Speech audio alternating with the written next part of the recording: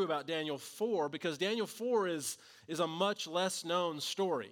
I would venture to say this morning that there are probably some of us in the room that have never heard the story of Daniel chapter 4 that we're about to look at. It's again, to kind of compare that to Daniel 3, it's like right after Daniel 3, but people know Daniel 3 and don't really know Daniel chapter 4. In many ways, though, I think that Daniel 4 is kind of a parallel story to Daniel chapter 3. Daniel 3 obviously deals with Shadrach, Meshach, and Abednego. Daniel 4 is kind of Daniel's version of that story in my kind of estimation as I think about it. So the story is about Daniel's courage instead of the courage of Shadrach, Meshach, and Abednego. And so just kind of keep that in mind as we look at this story. Now, one of the things you need to know about the book of Daniel that I realized this week, I'm not sure that I've really mentioned, is that as you're reading through the book of Daniel, there's some time that passes between chapters, from chapter 1 to chapter 2 to chapter 3 to chapter 4. So today, as we step into kind of the world of chapter 4, there's some time that's passed between the end of chapter 3 and the beginning of Daniel chapter 4. They're connected. All these chapters are connected, obviously. They tell stories about the same characters. The players in the story are similar. Today it's King Nebuchadnezzar and Daniel, kind of the primary characters in chapter 4. But by the time we reach chapter 4, some time has passed. And this entire time, Daniel has been living in Babylon. You remember, if you were here in Daniel chapter 1, Daniel and the Israelites are conquered by Babylon. The nation of Israel is conquered by the nation of Babylon, and Babylon drags off the best and the brightest people as captives to go and live in Babylon. And so Daniel is one of those captives. He's in exile. He's from Israel. He's Jewish, but now he's living in Babylon. He's been living in Babylon for a long time, finding a way to live and survive and navigate life in Babylon, all while living in this place that is not interested in God. He is trying to be faithful to God. And so that's sort of the backstory of where we're going to be today. And I'm not going to be able to read everything that there is to read, so it may be that you want to go and find some time this upcoming week to kind of read through Daniel chapter 4 on your own. It's a long chapter. I'm going to kind of bounce around a little bit. But in Daniel chapter 4, similar also to the second chapter when we looked at Daniel's, there's some dreams that are happening. King Nebuchadnezzar is having these really odd dreams. And I imagine as I think about Nebuchadnezzar, and I've said in previous weeks, he's the leader of the strongest, most powerful nation on the planet at this particular time. And I suspect that if you are the leader of the strongest, most powerful nation on the planet, that you don't sleep well. Right? There's probably always something to worry about. There's probably always something to be concerned about. And so, on top of the fact that he doesn't sleep well, he has these reoccurring bad dreams. It's kind of been a theme of his time as the ruler of Babylon. And we learned again in previous weeks that Daniel is the top dream interpreter in the nation of Babylon. This is what he does. And so, we're going to read beginning in Daniel chapter 4, verse 4. This is what it says. And I want you to notice there's an interesting thing that happens in Daniel chapter 4 also. You have some first-person perspective from Nebuchadnezzar. You didn't even know that Nebuchadnezzar wrote part of your Bible, but here it is. So it says in Daniel chapter 4, verse 4, I, Nebuchadnezzar, was at home in my palace, contented and prosperous. I had a dream that made me afraid. As I was lying in bed, the images and visions that passed through my mind terrified me. Now, again, we're not going to read the entire chapter, but if you do, I want you to notice that this is a reoccurring. This is not the only time that you hear Nebuchadnezzar speak in the first person in Daniel chapter 4. So he has this dream. And in his dream, I'm going to kind of tell you the dream, and we'll hear it repeated in a minute. In his dream, he dreams about this tree that grows up. Its height, it says, was enormous, so tall that it grew all the way to the heavens and that the top of the tree touched the sky. And its branches spread out and it filled the entire earth. So he's dreaming about this tree that grows up and up and up until its branches are continuing to cover the entire earth. It's visible, it says, in all the earth. And all the earth gets its fruit from this tree. All the birds build their nests in the tree. All the animals get their shade from the tree. And in the dream, Nebuchadnezzar realizes that some translations call them the watchers. The NIV that I am going to be using in a minute calls them the Holy One, some kind of messengers. There's some messengers that are watching the tree. Again, remember, this is a dream. Things don't always make sense in dreams. And so these watchers, these messengers are watching this tree's growth. They're watching how massive it's becoming. They're watching its influence.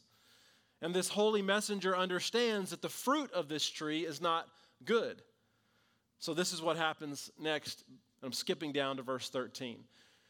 Nebuchadnezzar says, "In the visions I saw while lying in bed, I looked, and there before me was a holy one, a messenger, coming down from heaven. He called in a loud voice, 'Cut down the tree and trim off its branches, strip off its leaves and scatter its fruit. Let the animals flee from under it and the birds from its branches. But let the stump and its roots bound with iron and bronze remain in the ground, in the grass of the field. Let them be drenched with the dew of heaven, and let them live with the animals among the plants of the earth. Let his mind be from that of a man, and let him be given the mind of an animal till 7 times pass by for him.' The decision is announced by messengers. The holy ones declare the verdict, so that the living may know that the Most High is sovereign over all kingdoms of the earth, and gives them to anyone he wishes, and sets over them the lowliest of people. This is the dream that I, King Nebuchadnezzar, had. Now, Belteshazzar, which is another name, the name he gives to Daniel, tell me what it means. For none of my wise men in my kingdom can interpret it for me, but you can, because the spirit of the holy gods is in you." And so this is his dream. Nebuchadnezzar is obviously upset. He's disturbed. He calls in his advisors, his counselors, his special counsel, his intelligence agency, as I've referred to them in other weeks. And this time, in earlier chapters, he tells them, you remember this trick, he says, well, if I tell you the dream, then, how do I know that you're being honest with me? So you tell me what I dreamed, and then you also tell me what it means. And his wise men, his intelligence agents, they said, nobody can do that. Nobody can tell you what you're thinking. But this time, he doesn't even wait. He just tells them the dream and says, tell me what it means. And it doesn't seem hard, honestly. We have some perspective, several thousand years of perspective kind of to hear this story. But, I feel like I could interpret this dream. I feel like you could interpret this dream, and we're not even dream interpreters, right? And so he calls Daniel in, and who he has made the head of his intelligence agency. And Daniel says, okay, tell me the dream. And Nebuchadnezzar tells him, and Daniel says, oh, I know this one. I got this one. I know exactly what it means. Listen to what Daniel says, picking up in verse 19. Then Daniel, also called Belteshazzar, was greatly perplexed for a time, and his thoughts terrified him. So the king said, Belteshazzar, do not let the dream or its meaning alarm you. We get a little compassion from King Nebuchadnezzar there. Belteshazzar, Daniel, answered, my lord, I'm troubled because if only the dream applied to your enemies and its meaning to your adversaries. Now, I want to stop just for a second here and say a couple of things really quickly and just leave that verse up on the screen. First of all, I want to think for a second about why can't Nebuchadnezzar's advisors, everybody in his little intelligence agency, why can't they determine what the dream means, but Daniel can? The easy answer is God. That's part of it, probably, certainly. But it doesn't seem, again, probably that hard to figure out. Like knowing what you know about Nebuchadnezzar, the great and powerful king that he was, and knowing what you know about Babylon, just from the last few weeks of this series, I feel like we could figure it out, right? I would suggest that what's going on here is, and the reason that the Babylonian intelligence agency can't figure out what it means is because they are Babylonian. All that has ever shaped and formed their hearts and their imagination is Babylonian. So they think like Babylonians. But Daniel is a Jew. And Daniel has a different source for his intelligence. He has this thing called his Bible, the Torah. These ancient stories in the Old Testament that contain stories of his people, from Genesis and Exodus and Leviticus and Numbers and Deuteronomy, those first 5 books of your Old Testament. And all of those stories, since he was a little boy, have shaped and formed his heart, have shaped and formed the way he thinks about life, about how he thinks about the world. And they've given him a different lens through which to see the world. Larry actually mentioned this in his communion meditation a minute ago, but the Babylonian story is obviously the dominant story in Daniel chapter 4, but the Babylonian story is lacking. It's a story about dominion and power and might, but Daniel knows a better story. Because of who he is and where he comes from, he knows that almost 1,000 years earlier from this point, Israel was living in another empire, Egypt. And the Egyptians and Pharaoh, their ruler, were using them as cheap labor to make bricks, the story of Exodus tells us, to build their roads, to build their cities, to build their towns. And they cry out to God because they're suffering, and they say, God, please help us. And God hears them, and God sends them a deliverer, Moses. And Daniel knows this story. It's shaped his life. He knows that there were a people, his people, that used to be in slavery, and now, because of God's work in their life, led them out of that, out of bondage under the influence of that ruler, Pharaoh, and out of the influence of that empire, Egypt, into the promised land, the place that God had prepared for them. And this story has shaped and formed his heart. And God eventually, after those people are led out, what God does, if this is sort of a summary of the Old Testament right here in this one sentence, God forms a society of people, Israel is what we know them as, around that memory of being led out of Egypt. What do I mean by that? What I mean is that moving forward from, if you look at the Old Testament story, from that point when God led Israel out of Egypt, moving forward from that point, they were supposed to be a different kind of people. A people that was committed, and they were deeply committed to justice for the poor and the oppressed. Which is why Daniel, I think, has the perspective, is able to have the perspective that he has in speaking to Nebuchadnezzar. He's in exile. He's not from there. He isn't so neck deep in the Babylonian culture that he's unable to see the ways that the Babylonian culture is doing harm in the world. But the Babylonian intelligence agency, they're too close to see it. They're too close to Nebuchadnezzar to see it for themselves. Because if you think about it, if you're working for the king and your life has been shaped by the Babylonian culture, right? If it's bad news for King Nebuchadnezzar, it's bad news for you too. But in Daniel's case, if it's bad news for Nebuchadnezzar, it doesn't necessarily mean it's bad news to him, because he lives according to a different story. And I want to point that out because I think we, like Daniel, are a people who live according to a different story.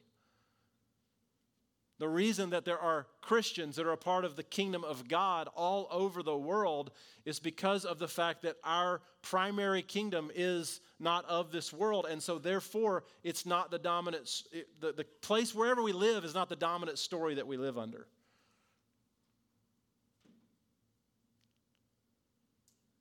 And so the call for us is to be committed to the things that God is interested in and speak up about those things, even if it's hard, even if it's scary.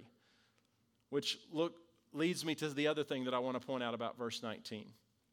Daniel knows that this second dream, like the first one about the statue, is going to challenge Nebuchadnezzar. Think about this. Just imagine with me in your mind for a second. You are a nobody, insignificant dream interpreter that can be brushed aside at any moment, and you have been called before the most powerful human being on the planet. And you have bad news for him. Do you say the easy thing to save your neck? Or do you say the thing that is being asked to be spoken? And so we read, he's afraid, understandably. It's a difficult job. He has the difficult job of telling Nebuchadnezzar this really bad news, what this dream means. How is the king going to take the news? And so Daniel says, King, it would really be better for me if the meaning of this dream applied to your enemies, to your adversaries, but it doesn't. Now this one, unfortunately for me, this one's for you. This one has to do with you. And I want to suggest that I think that this moment might be the most important moment in the entire story in Daniel chapter 4. It might be the most important moment because we catch Daniel being honest. He's afraid, but it's okay to be afraid to do hard things. It's okay to be afraid, to be nervous, and to do hard things. And somebody might need to hear me say that this morning. It can be hard to stand when everybody else is bowing, we learned last week. To have character when no one else is watching. To be a certain kind of person because you committed to be that kind of person. Let us learn from Daniel, though, that he still does the hard thing and speaks to Nebuchadnezzar. His fear doesn't get to be the loudest voice in his spirit, in his heart. He finds the courage and he takes a deep breath and he begins to explain it. And he goes on to explain the entire dream. With that tree that grows up and up and up and up, we're going to pick up in verse 24. He says, "This is the interpretation, Your Majesty, and this is the decree the Most High has issued against the Lord, my King, my Lord the King. You will be driven away from people, and you will live with the wild animals. You will eat grass like the ox and be drenched with the dew of heaven. 7 times, 7 years will pass by for you until you acknowledge that the Most High is sovereign over all kingdoms on earth and gives them to anyone he wishes. The command to leave the stump of the tree with its roots means that your kingdom will be restored to you when you acknowledge that heaven rules." Daniel is able to say, "Nebuchadnezzar, I'm afraid this dream is about you. It's all about you. It's all about your kingdom. It's all about your empire. It's all about the way that you're going about doing business in this world here in Babylon. And I'd like to give you some advice if I can. I'd like to give you some counsel if you'll let me." And then he says this, "Therefore, Your Majesty, be pleased to accept my advice. Renounce your sins by doing what is right, and your wickedness by being kind to the oppressed. It may be that then your prosperity will continue." What's interesting about this story is that the only sin that Daniel identifies in speaking to Nebuchadnezzar, the only sin that Nebuchadnezzar has committed, that Daniel identifies at least, that will allow him to, if he can repent of it, to avoid the fate that the dream predicts, is that he needs to show mercy to the poor. He needs to pay attention to the oppressed. Instead of creating all sorts of ideas about why the poor and oppressed deserve the treatment that they receive, instead of coming up with reasons why they became poor in the first place, if they would just work a little harder, they could be in a better place. Right? No, instead of doing that, Daniel says, you need to repent. And you can avoid this dream ever coming true. But some time passes, 12 months in fact, a whole year. Nebuchadnezzar, by this point, if you read on in Daniel 4, he forgets that the dream, he's sleeping well again, sleeping soundly. And then one evening, Daniel 4 tells us, Nebuchadnezzar is up on the roof of his palace. Maybe you know that Babylon is known for the hanging gardens, this famous hanging garden. So imagine Nebuchadnezzar standing on the top of his roof, overlooking the hanging gardens, this beautiful kingdom that he has established, he's built. He's looking out over the kingdom, and he begins to engage in self-congratulations. Oh, Nebuchadnezzar, you're unbelievable. This is the greatest thing that the world has ever seen. And you did it. Look what you did. You built it. You should be so proud of yourself. And Daniel 4 tells us that suddenly as Nebuchadnezzar is up on the top of that roof, overlooking his kingdom, engaging in self-congratulations, a voice from heaven comes, "Chop down that tree." There's been a lot of first person in Daniel chapter 4, but now God speaks. A lot of Nebuchadnezzar talking, but now God speaks, and a voice from heaven says, "Nebuchadnezzar, you're not going to be king for a while. You're going to lose your sanity. It's going to be completely taken from you. You'll be driven from society. You'll live as a wild beast. Your hair will grow out, it says, you'll have so much hair, it'll look like feathers on a bird. And your fingernails are going to grow out so long, they're going to look like claws on an animal. It seems as though, as I read Daniel chapter 4, that heaven is saying, Nebuchadnezzar, you want to act beastly?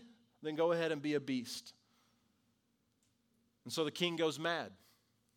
He loses his sanity. For 7 years, he eats grass like a cow. He acts beastly, so he gets to live like a beast. And then, heaven has mercy. This is what Daniel chapter 4, verse 34 says. At the end of that time, I, Nebuchadnezzar, raised my eyes toward heaven, and my sanity was restored. Then I praised the Most High. I honored and glorified him who lives forever. His dominion is an eternal dominion. His kingdom endures from generation to generation. See, he had been up on that roof, overlooking his kingdom, gloating and being arrogant and full of pride. Everyone is below me. Everyone is beneath me. I'm the big guy. I'm on top. I'm the best. And this kind of arrogance makes us beastly. It makes us inhumane, caring about us and only us and our agenda and our lives and our priorities. But after 7 years of education, you could say he got a college degree and a master's degree. He had lots of education out there in the wilderness. He had a lot of time to learn. Old Nebuchadnezzar had a change of heart. And he looked up to heaven. He had learned his lesson, and his sanity is restored. This is what it says in verse 35. All the peoples, he goes on to say, all the peoples are regarded as nothing. This is Nebuchadnezzar's perspective, and some of it isn't actually true, but he's learning, so just kind of hear him. He does as he pleases with the powers of heaven and the peoples of the earth. No one can hold back his hand or say to him, what have you done? At the same time that my sanity was restored, my honor and splendor were returned to me for the glory of my kingdom. My advisors and nobles sought me out, and I was restored to my throne and became even greater than before. Now I, Nebuchadnezzar, praise and exalt and glorify the King of heaven, because everything he does is right, and all his ways are just, and those who walk in pride he is able to humble. And so after he has served his 7 years of wilderness education and returned to his senses, he's beginning to understand. And he decides that there is something above me, that I am not on top. There is a God above me to whom I am answerable. And the thing I want to say about this story is that our culture is steeped in pride and self-congratulations. Like it would be easy for all of us. It is easy for all of us to live in that world where it's look at me, recognize me, pay attention to me. Social media has not helped this at all.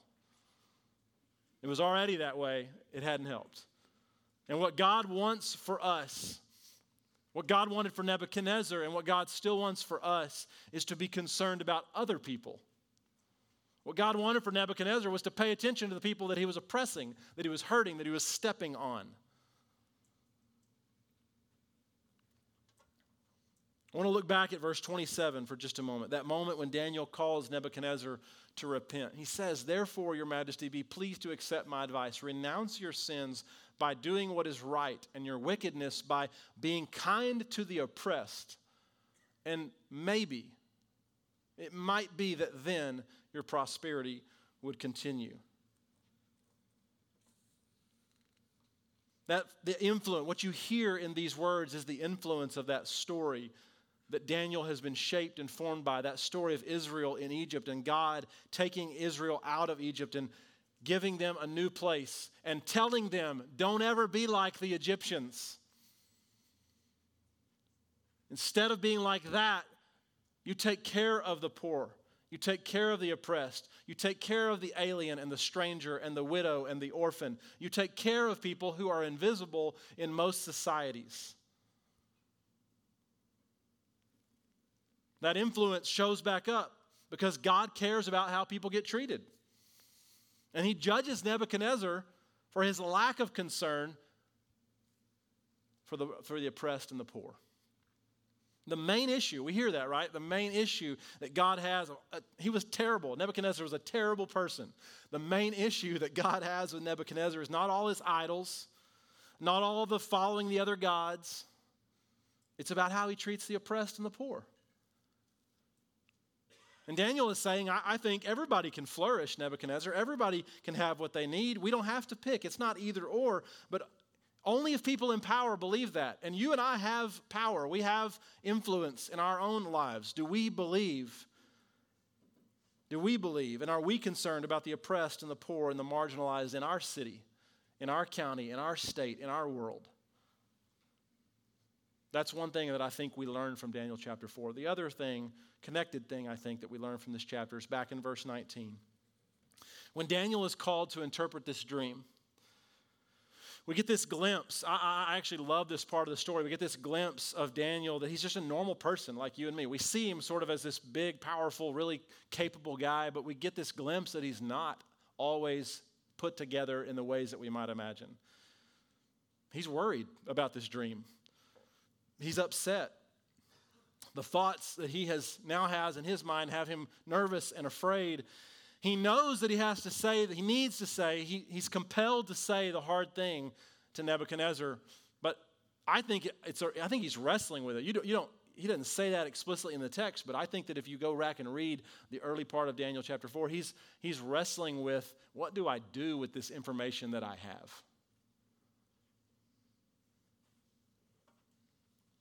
And I think the story changes a little bit if you don't think of it as a foregone conclusion that Daniel was always going to say the thing to Nebuchadnezzar that he was supposed to say. But you consider the fact that in his fear and his wrestling and his concern about this word that he's received from God, that he might not do it, but then he does.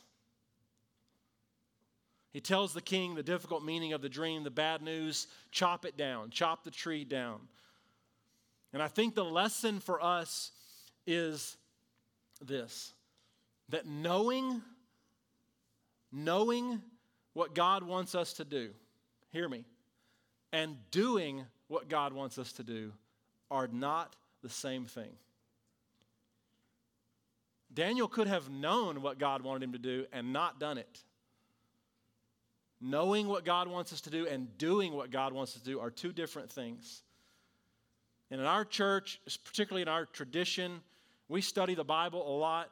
Many of us know the stories. I mean, I'm preaching. You don't go to a lot of churches where they preach through a book like Daniel, quite honestly, right? That says something about our tradition, whether you realize it or not, is that every sermon is going to come out of a scripture, out of a place in God's Word. And we know the stories. Many of us know the stories. We've heard the stories. So knowledge typically isn't the problem for a lot of us.